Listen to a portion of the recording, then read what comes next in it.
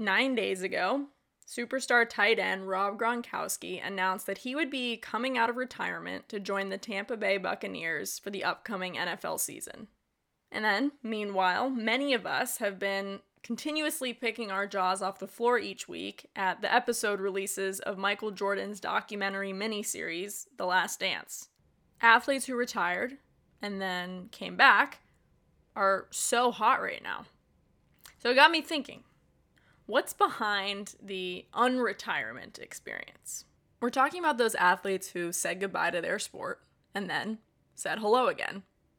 There's maybe nobody better to talk about this issue than Dr. David LaValle, the world's leading athletic retirement expert who was featured on episode 10 of Run Along in Your Corner. I encourage you to go check that out. He was generous enough to return to the show in order to shed some light on those athletes who leave and then return to sport. In your field, has there been much attention directed to, I guess, unretirees? There's been the odd case study that's been published. Nobody's sort of done a systematic study because I think it's very difficult to plan and capture those things. So some people that have done studies around retirement have been able to capture that. But there are certain sports that tend to have more stories around the comeback and unretiring experience. Boxing is one, but there are others that, where people have become somewhat known for the issue. So what would it be about a sport like boxing where you maybe do see more athletes retire and then come back as compared to others? I think sport like boxing, I think it's a good example, but maybe it's not the greatest example. But I think sometimes it's strategic. Technical difficulties, my bad. The audio did cut out here a bit. LaValle is saying in boxing, coming out of retirement could be strategic. Perhaps these top boxers retire with the plan to come back. Could be an advantage. You catch your big rivals off guard because they think you're finished and you've gone off their radar for a bit. Sometimes maybe the duration between actual boxing matches sometimes gives people opportunity to reflect and think about and maybe realize things that they maybe haven't achieved and that they want to do. So some sports like that lend themselves more to others. I think what's interesting is when you look at teams and some particular sports, elite rowing, for example, sometimes there are some very famous rowers, certainly in the UK here, that have been very famous and they've gone on to retire, but then maybe other people who they've raced with continue to be successful and then sort of encourage them to come back to race with them in a boat. It might be, 4 or 8 in a boat. So the team element of it sometimes puts pressure on people to come out of retirement and then engage with others within a team setting. The team element is super interesting. Yeah, so the people I was talking about within the UK, Stephen Redgrave. So Stephen Redgrave, he's sort of a 5-time Olympian, and he retired, several times. But people that he had rowed with, encouraged him to come back. And then what was interesting is the other people who then retired after him, years after him, said that they learned an awful lot from speaking to him and watching his experiences in struggling with being able to retire. And they were able to sort of choose, very luckily choose when they wanted to retire and did so. And I just think it's interesting how people can learn and see other people's experiences around this and be able to sort of reflect on their own situation to be able to make choices. And talking about types of sports, that's actually a nice segue into my next question. What factors might lead a retired athlete to come back? It's a really good question. I think some of the key things have to do with identity and also achievement or not achievement of goals. And just sort of speaking about those in turn, I think somebody's identity and their athletic identity, which is the extent to which somebody views themselves as an athlete compared to maybe other aspects of their identity. When they leave that sport, whether by choice or by by, if they're forced to, if they're cut from the team or if they experience an injury. It's often very difficult to be able to manage that and cope with that, particularly people that have very strong and exclusive athletic identity. So there's often a draw for people to come back as a result of that. And then the other one that is really relevant has to do with goals and people that have achieved or not achieved their goals. And people that experience quite a successful retirement are those people that have achieved their sport related goals. Those that haven't very often they might want to come back, unretire, and go on to do something else. And maybe a third area just to mention is really just to do with motivation, the competitiveness of some athletes. The best example that I can think of is Michael Jordan, who famously retired multiple times from basketball, made the transition into another sport of baseball. And he used to, or he referred to it as the itch that needed to be scratched. He was just very competitive and just loved the experience. So in some ways, you could probably say part of his identity was related to that. Part of it might have been the goals that he hadn't maybe achieved in his career, very, very lofty goals, and maybe just motivation and just enjoying the competitiveness of sports. Those big three: identity, goals, and motivation. I want to read something to you that Lance Armstrong said to Vanity Fair back in 2008 when he was explaining his return to cycling at the age of 37. He said, "Older athletes are performing very well. Ask serious sports physiologists and they'll tell you age is a wives' tale. Athletes at 30, 35 mentally get tired. They've done their sport for 20 or 25 years and they're like, I've had enough. But there's no evidence to support that when you're 38, you're any slower than you were when you're 32. I'm curious, what role does age play in looking at this phenomenon of unretirement?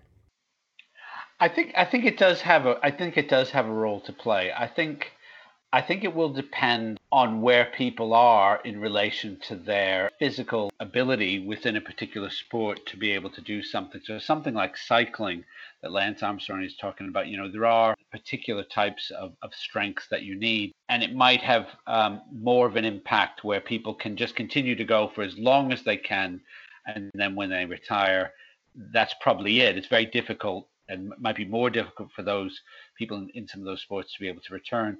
Where maybe in some other sports, I'm just trying to think of maybe something like baseball, people could return to play a different position, or maybe return in the American League to be a designated hitter or something, where age might not be as much of a factor. So I think it depends on the context around that.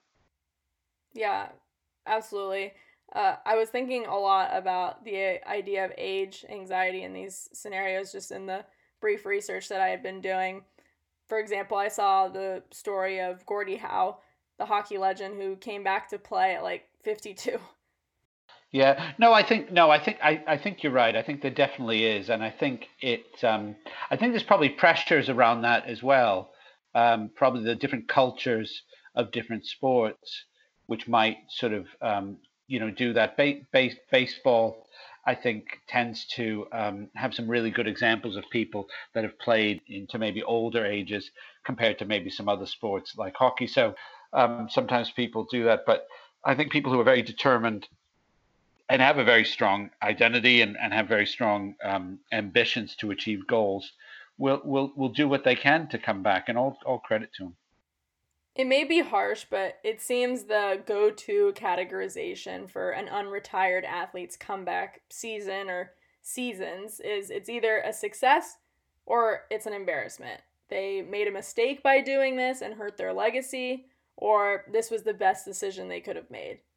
Has there been any research done, or maybe you just have an inkling based on your expertise on what sorts of conditions might lead to one or the other?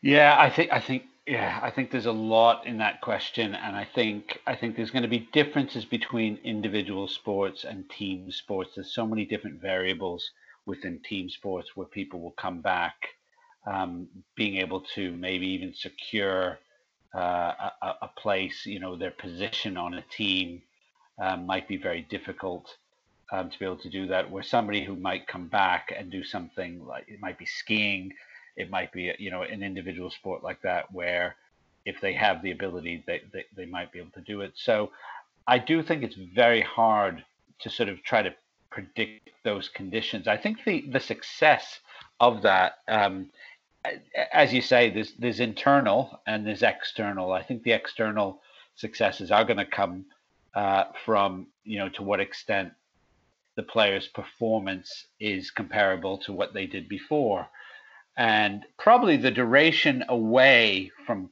playing. If it's several years and somebody comes back, maybe the expectations are not going to be so high. Where if somebody comes back, maybe the next season after they've played, there could be a lot of expectations, and then if they don't perform, they don't win, they're not on a team that wins the championship, it could be seen as very detrimental to their own reputation.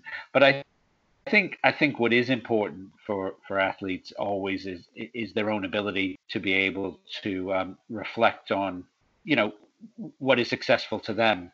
And for some people, it might be just to be able to come back and make the team. It might be able to come back and be able to just make a contribution to something within a winning team, or a team that might improve a bit better. I mean, there's so many examples now of people that are coming back from quite incredible physical injuries. Tiger Woods in golf, Andy Murray in tennis.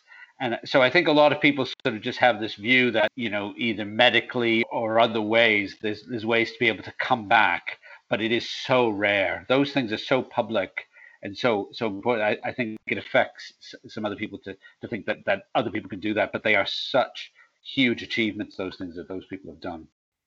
I feel like being able to reflect on and gauge what does success mean for me, it's so hard for an athlete when we've all got this mentality ingrained in us to always be pushing that line of what it is I can achieve, what can I do next. Success for the elite competitor doesn't seem like it's ever fixed. It's constantly being pushed up.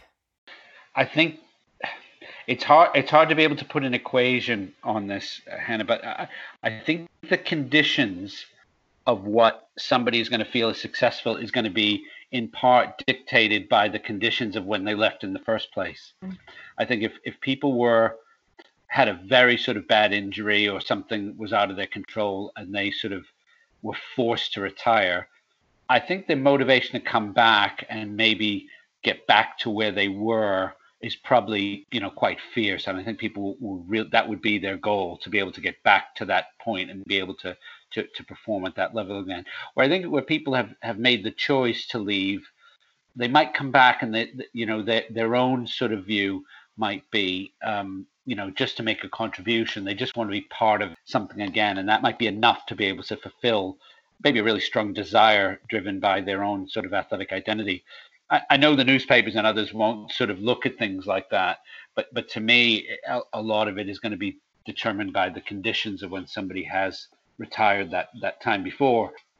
Jordan's such a good example with those things. Most athletes only retire once, and that can be one of the most difficult challenges they'll face in their career, in their life. Is the crash or the transition from that second or even third retirement likely to be worse? Or is there something to having had a taste of it before so you know what to expect and maybe how to prep yourself better?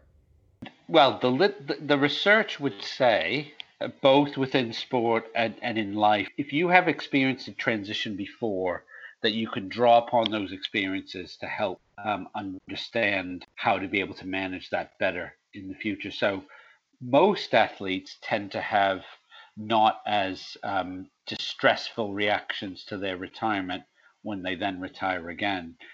Once again, all the same things around that sort of retirement are in play, to do with the control over their decision.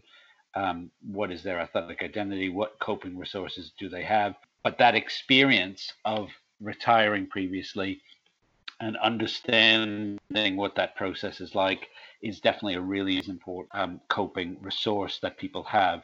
Whether they draw on that or not is going to help determine that, but that certainly is important. Thank you to Dr. David LaValle for coming on to the podcast. And as always, thank you for listening. Hope to see you next time.